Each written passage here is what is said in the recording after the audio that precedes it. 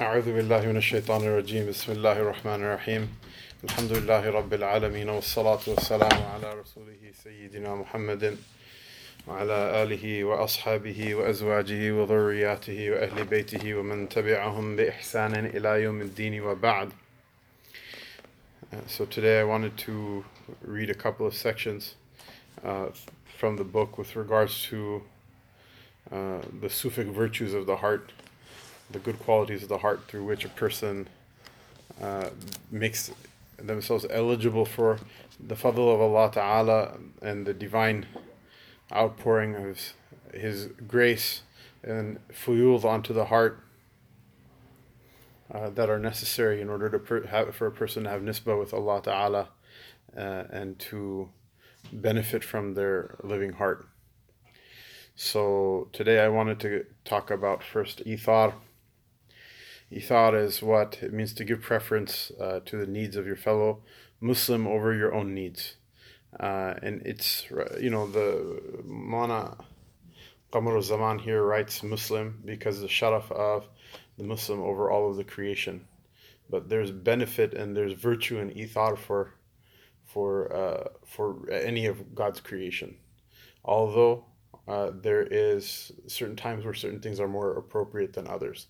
So in order to spare your life, if you prefer yourself over, for example, an animal or a plant, then that's good. That's not a blameworthy thing for a person to do. Or if you make ithar based on the sharia, for example, that you give your zakat to a Muslim rather than to a non-Muslim, that's praiseworthy. Why? Because the sharia demands it. The zakat is not valid if you give it to a non-Muslim. However, showing ithar, preference of another person or another one of Allah's creation over yourself in a manner where the sharia is not contravened and you are not skirting any responsibility you have to yourself or to somebody else, there's khair in that as well. So he says, ithar means to give preference to the needs of your fellow Muslim over your own needs. This is why we see the people of Allah giving preference to the needs and necessities of other Muslims over their own needs and necessities. Even if they obtain food when they are extremely hungry, they prefer remaining hungry over they prefer to remain hungry and to give over the food to needy people. Allah Most High says in His book, وَالَّذِينَ تَبَوَّأُوا الدَّارَ وَالْإِيمَانَ مِنْ قَبْلِهِمْ يُحِبُّونَ مَنْ هَاجَرَ إِلَيْهِمْ وَلَا يَجِدُونَ فِي صُدُورِهِمْ حَاجَةً مِمَّا أُوتُوا وَيُؤْثِرُونَ عَلَى أَنفُسِهِمْ وَلَوْ كَانَ بِهِمْ خَصَاصَةٌ وَمَنْ يُوقَ شُحَّ نَفْسِهِ فَأُولَٰئِكَ هُمُ الْمُفْلِحُونَ. Those people who took the dar as home, meaning the Ansar, the people who took Medina as their native place of residence, and Iman as their native place of residence from beforehand. Those people love the ones that made hijrah toward them. They love the ones who immigrated toward them, the muhajirun. So it's a clear reference to the virtues of the Ansar. And ithar is literally the bay'ah that the Ansar had with the Prophet ﷺ. When they accepted Islam, if you want to talk about nisbah and you want to talk about submission and you want to talk about the servant being a servant through his service, not through his ahwal, the Ansar radiallahu anhum were the only people who accepted the message of the Prophet ﷺ without asking for anything in return. There were other people who recognized the Rasul sallallahu alaihi wasallam's message from the different tribes outside of Makkah Mukarramah other than the Muhajirun. But they tried to bargain with the Prophet sallallahu alaihi wasallam that if this thing becomes successful, then promise us that we'll be the rulers and the leaders and Quraysh won't be the rulers and leaders, etc. They tried to bargain with the Rasul sallallahu alaihi wasallam. Whereas the Sahaba radiallahu anhum, the Ansar radiallahu anhum, not only did they not try to bargain, they accepted the haqq because it's the haqq, and they accepted the service of Allah because the Lord is the Lord and the servant is the servant. But on top of that, one of the conditions of their bay'ah and their oath of allegiance with Allah Ta'ala and His Messenger Sallallahu Alaihi Wasallam is that they'll prefer others over themselves. This is why when Rasulullah Sallallahu Alaihi Wasallam passed away, the logical outcome was that they were going to take their Medina back because it was their Medina. They allowed the Prophet ﷺ to come and they protected him and made him their leader. Otherwise, it was their city, so they were going to take control of it again. And Sayyidina Abu Bakr radiallahu ta'ala anhu politely reminded them that their oath of allegiance with the Messenger of Allah sallallahu alaihi wasallam was to prefer the people who immigrate to them over themselves. And once they remembered that, then they abandoned this plan immediately, and they simply asked, which one of you wants to be Amir now? And that's why there wasn't a fight, there wasn't a squabble between the Ansar and Muhajirin over who gets to take over, who gets to rule Medina after the Rasul sallallahu alaihi wasallam is gone. So this quality of theirs is immortalized in the Book of Allah Ta'ala. That the people who took as a place of residence the dar and faith before the immigrants came to them, and they loved those who immigrated toward them. And they don't find any reservation inside of their hearts with regards to the things that Allah gave them. Rather, they prefer others over themselves, even though dire poverty is their lot. It says, وَيُثِرُونَ عَلَىٰ أَنفُسِهِمْ وَلَوْ كَانَ بِهِمْ خَصَاصَةٌ, that they prefer others over themselves, even though dire poverty is their own lot. يُثِرُونَ يعني they practice ithar. They prefer others over themselves, even though dire poverty is their lot. And whoever Allah Ta'ala protects from the stinginess of his own nafs, that those people are the ones who attain success. Moana continues, he says, the righteous ones give preference to the needs of others over their own selves, even when they are hungry and when they're in need. The Ahlullah, the people of Allah, enjoy a high and distinguished position by virtue of their noble character and their matchless quality of giving preference to others. May Allah Ta'ala enable the Muslims of today to follow in the footsteps of our pious predecessors, while conferring them with their love and devotion, and with their dard, that Allah conferred to them the pain that our forefathers had, that we also carry that pain in our hearts as well, and that suffering on behalf of the Ummah of the Prophet sallallahu alaihi wasallam, that we feel for them. Nafi' rahimahullah ta'ala, the great tabi'i, the freed slave of Sayyidina Abdullah bin Umar, relates from Abdullah bin Umar radiallahu anhuma that once he fell ill, and he expressed his desire to eat fresh fish. The servant boy relates that I looked for fresh fish in the markets of Medina but could not find any. After some time I came across fresh fish, and I bought one for Abdullah bin Umar for 1.5 dirhams, so like $7.50 or something like that, whatever, how much it cost to have a meal at Fatouche or whatever, and by Bridgeview. So he goes at 1.5 dirhams. He says, after I grilled the fish, I placed it on a piece of bread. This is what happens when Desi people translate books in Arabic. The translation literally is that I placed it on a roti. Obviously, that's not what the Arabic original says. MashaAllah. See, mashallah, there's somebody in the Majlis today who said that today I ended up trying to sell Arab sweets to Desi grocery store owners, right? So Allah rewarded you now. That now the Desi sweet is going to the Arabs, mashallah. Not one, two of them, mashallah, alhamdulillah. Allah Ta'ala repaid you in double. He says that after grilling the fish, I placed it on a piece of bread and presented it to him. In the meanwhile, a beggar arrived at the door. Ibn Umar radiallahu anhuma said, wrap this fish in the piece of bread and give it to the beggar. I said, may Allah keep you well. You have been expressing your desire to eat fish for so long, and you could not obtain one. And we eventually found one today and brought it to you for 1.5 dirhams. You should therefore eat it. I'll go give the beggar the 1.5 dirhams that it cost to buy the fish. Sayyidina Abdullah bin Umar radiallahu anhu refused to eat it and insisted that it be given to the beggar.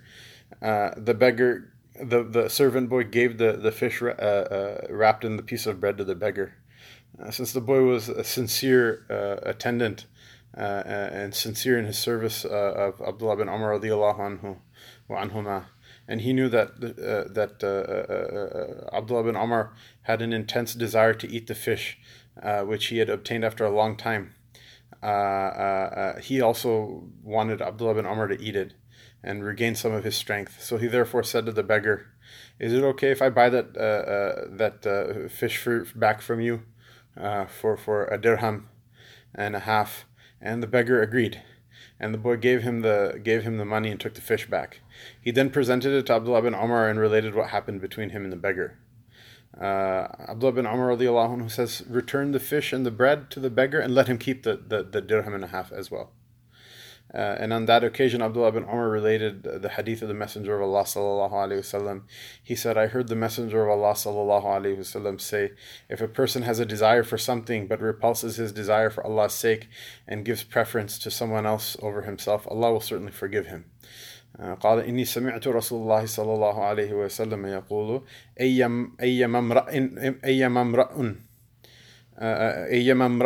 أيما امرأ اشتهى شهوة فرد شهوته وآثر بها على نفسه غفر الله له. Literally, any person who feels a desire for something and then returns that desire, like sends it back, meaning it doesn't indulge it. Rather prefers for another person to have that desire fulfilled rather than themselves. This is an occasion for Allah Ta'ala to forgive them. It says, Allah Ta'ala will forgive that person. And this narration is also mentioned by Imam Ghazali in his Ihya. There is a great lesson for us in this story that Sayyidina Abdullah bin Umar radiallahu anhu gave. Nowadays, many Muslims do not worry about others and are fully occupied in fulfilling their desires. Every person, due to his greed, is worried about nothing but himself.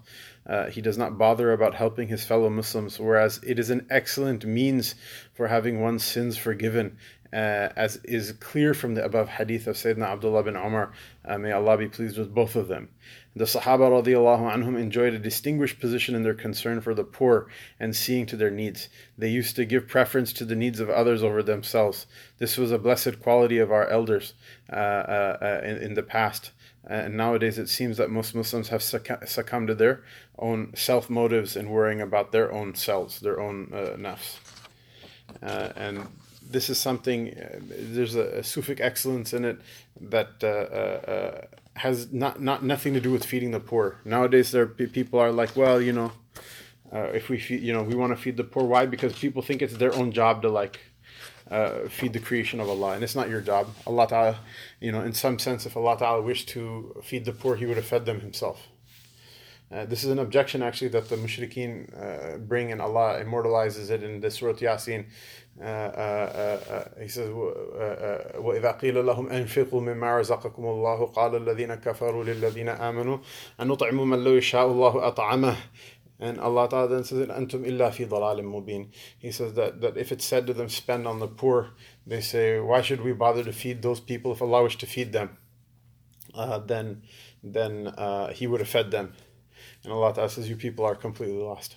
You people are just clearly wandering in confusion.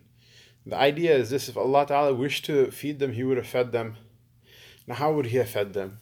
He could have made manna and quail magically appear for them. He did that for Banu Israel. He can do it again. That's fine. But if Allah Ta'ala is feeding the poor with manna and quail, then how are you and me going to go to Jannah? Why are you and I going to go to Jannah?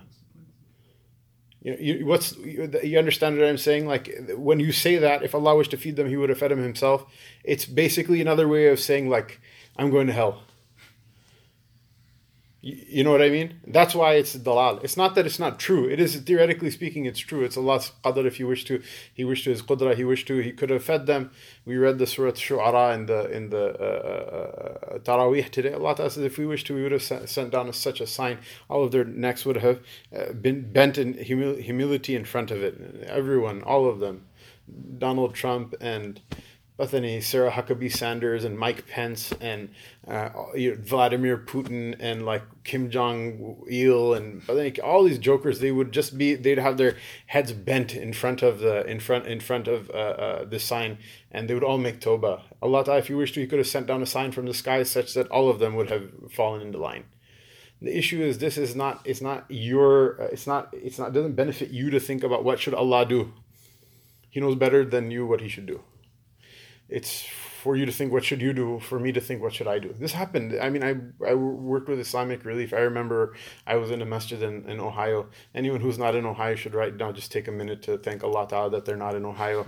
And whoever is in Ohio, Allah give you sabr and inshallah reward for your patience with this ajib kayfiyat that you're in.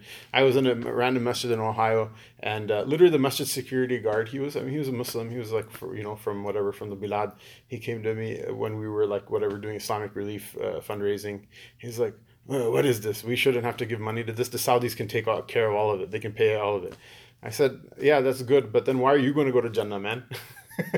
He's like, no, the Saudis have money. I said, I understand the Saudis have money, okay? And they do actually, whether you hate them or love them, there are people in Saudi Arabia who are very generous as well, and they do take care of some people, and so whether you feel like it's enough or not is irrelevant.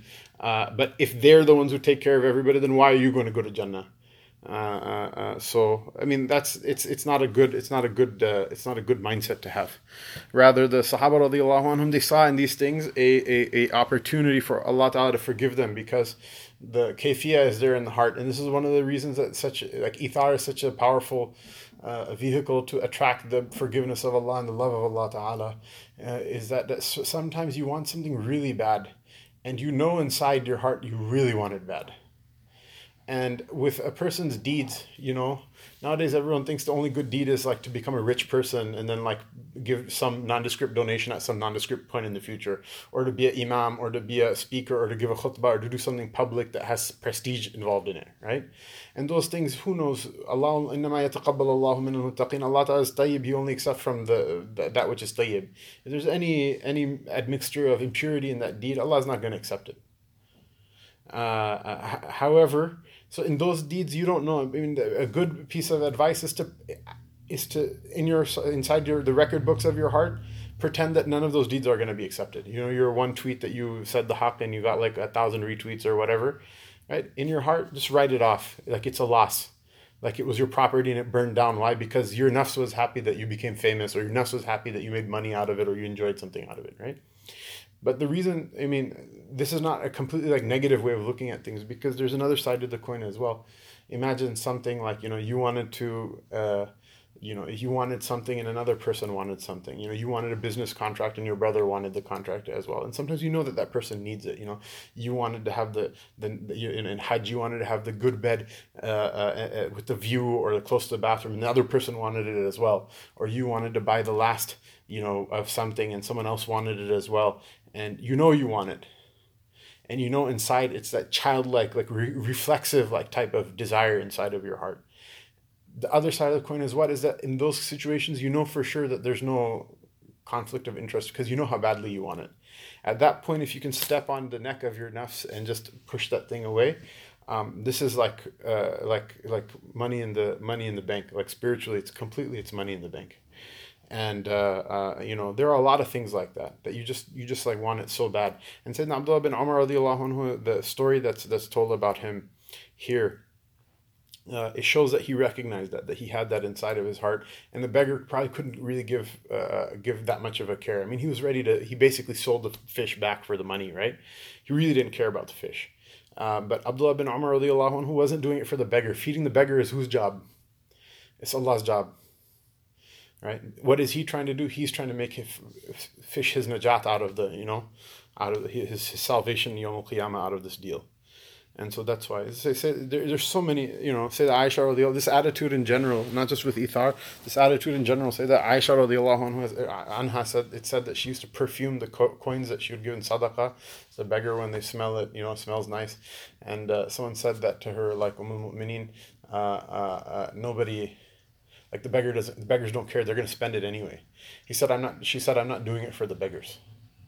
It's for the sake of Allah that I want to do it with ihsan when I do it, And so that focus on Allah Ta'ala is better than 100 and 1,000 and 1,000,000 and 1,000,000,000 people's charities that are done just for tax reasons or for the reason of nafs or whatever. We have all sorts of billionaires. They'll donate like this much money to, cure AIDS or to fight cancer or to fight poverty or whatever.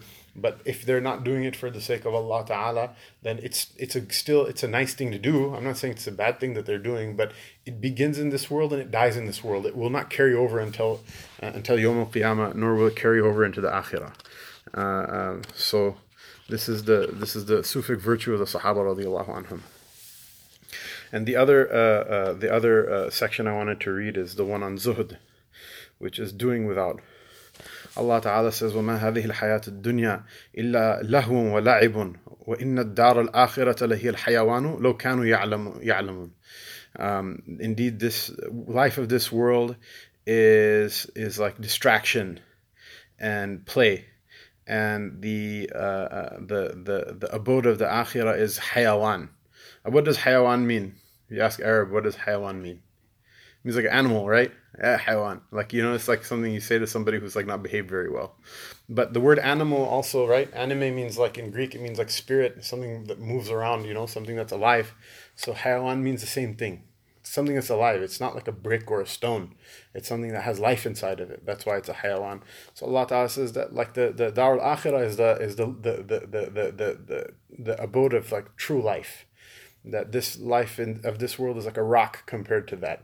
It's dead like a rock, or like a piece of wood or whatever compared to the life of the Akhirah. The life of the Akhirah is animate. It has true life in it. If they only knew. This world is referred to as play and amusement. It is like playing around and jumping for a short while, after which the fun ends. And I think it's funny that it's like an inelegant translation, but in this specific place, an inelegant translation is highly appropriate. It's just fun. It's like a cheap thrill. He says that you jump around for a short while, after which the fun ends. This is the case with this world. However, actions which entail obedience to Allah's injunctions are not included in this. They are listed as matters related to the hereafter, and their fruits will be enjoyed in the hereafter. عن سيدنا أبي سعيد الخدري رضي الله تعالى عنه أن رسول الله صلى الله عليه وسلم قال إن هذه الدنيا حلوة خضرة وإن الله تعالى مستخلفكم فيها فينظر كيف تعلمون كيف تعملون. This is a typo. فاتقوا الدنيا واتقوا النساء. Sayyidina Abu Sa'id al-Khudri radiyallahu ta'ala anhu narrates that the Messenger of Allah sallallahu alayhi wa sallam said that this world is sweet. It's hulwa, it's sweet, and it's khadira, and it's green. It seems very lush and alive.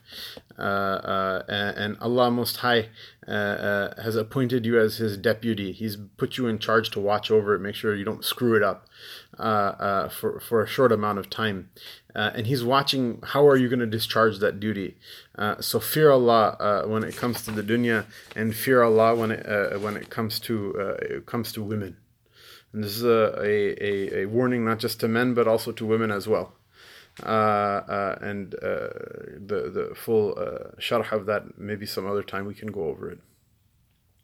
The above hadith refers to this world as sweet and green, in the sense that it appears very nice and also enjoyable while utilizing it. However, just as a sweet or green item decays very quickly, the same can be said of this world. In another hadith, the Messenger of Allah sallallahu alaihi wasallam said, "I'm most astonished at the person who believes that the hereafter is eternal but still strives for this world of deception." The previously quoted hadith warns us against becoming too occupied with this world and to protect ourselves from the temptation of women. What this means is that special attention should be given in safeguarding ourselves from them and adopting precautions taught to us by the Sharia, for example, to lower our gaze and abstain from free mixing with them and so on. And obviously this advice of the Shaykh is directed toward men, but also women also should be careful how they treat other women as well, in the sense that somebody who is easily taken advantage of, and somebody who is easily abused, and somebody who's who may be humble or meek with you, and so you step all over them and treat them badly. This is a very dangerous occasion for a person to earn the wrath of Allah subhanahu wa ta'ala. The life of the hereafter is the real life. عن سيدنا أنس رضي الله عنه أن النبي صلى الله عليه وسلم قال اللهم لا عيش إلا عيش الآخرة. Sayyidina Anas radiallahu anhu narrates that the Messenger of Allah sallallahu alayhi wa sallam said, "O Allah, there is no real life except for the life of the hereafter." The Messenger of Allah sallallahu alaihi wasallam made this statement on 2 occasions. The first was the Battle of the Khandaq, when the Muslims were experiencing extremely difficult conditions when digging the trench. And so while they dug, they would repeat the verse, نحن الذين بايعوا محمدا على الجهاد ما بقينا أبدا, that we are the ones who pledged to Muhammad sallallahu alaihi wasallam and took an oath of allegiance with him, that as long as we are alive, we will make jihad. We will strive and struggle in this path as long as we're alive. In reply to this, the Messenger of Allah sallallahu alaihi wasallam said, and you gotta don't piece off to the Sahaba radiallahu anhum, that in their hour of difficulty, that was their himmah and their resolve, that they said, as long as we're in this world, we're going to make jihad in the path of Allah Ta'ala. Nowadays, if someone says jihad, many Muslims will scramble to be like, no, we didn't mean that. No, these are the people that they had their resolve as being firm. And obviously, we don't mean some criminal like killing women and children and stuff like that when we say that. But we do mean the struggle in which a person will wear themselves out and give up those things that he loves in order to make Allah Ta'ala love them. So in reply to this, the Messenger of Allah sallallahu alaihi wasallam said, Allahumma la aisha illa aisha al-akhirah, faghfir al-ansara wal-muhajirah. Oh Allah, there's no real life except for the life of the hereafter, and so forgive the Ansar and the Muhajirun. These words were uttered to encourage the Sahaba, may Allah Ta'ala be pleased with them, and prompt them on, goad them on, so that they may not become restless on account of their extreme fatigue and tiredness. What it meant is that this few days life, after which comes the real life of the hereafter, and therein they will find peace and comfort forever.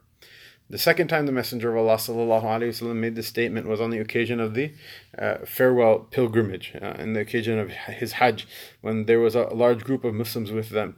Here too, the Messenger of Allah sallallahu alaihi wasallam directed the attention of the Sahaba, may Allah Ta'ala be pleased with them, toward the hereafter, and to not become proud and haughty on seeing their large numbers and strength. These are things of the temporary life of this world. The real life is what's to come in the hereafter, and there will be eternal and comfort and rest therein. We now take the opportunity of quoting from the Ithar al-Akhirah, which is a translation of the Kitab al-Zuhd and Raqa'iq of Abdullah bin Mubarak rahimahullah tabarak wa ta'ala, which was translated by Maulana Habibur Rahman Azmi. I think inshallah that's enough for today. We can maybe this section that he translated from this Kitab Zuhd wa Raqa'iq of Abdullah bin Mubarak rahimahullah ta'ala, we can read it tomorrow. But this saying of the Rasul sallallahu alayhi wasallam, La aisha illa aishat al-akhirah, this was their refrain that they used to say in their hour of difficulty and when faced with back-breaking work. And the Muslims took this also as a custom after them, radiyallahu anhum. And the Maliki fiqh books, I don't know if it's in the other madhahib also, but in the Maliki fiqh books it's also written that a person who is on Hajj that witnesses a miracle, the dua that a person should make is labbaik Allahumma la aisha illa aishat al-akhirah, that at your service, my Lord, and there's no life except for the life of the hereafter. We mentioned right now that the Messenger of Allah sallallahu alaihi wasallam encouraged the Muslims towards zuhd, and we'll read a little bit about what the theory behind it is a little bit more tomorrow. Allah Ta'ala give us a living heart that lives inside of the rida of Allah Ta'ala. وصلى الله تبارك وتعالى وسلم على سيدنا محمد وعلى آله وصحبه أجمعين.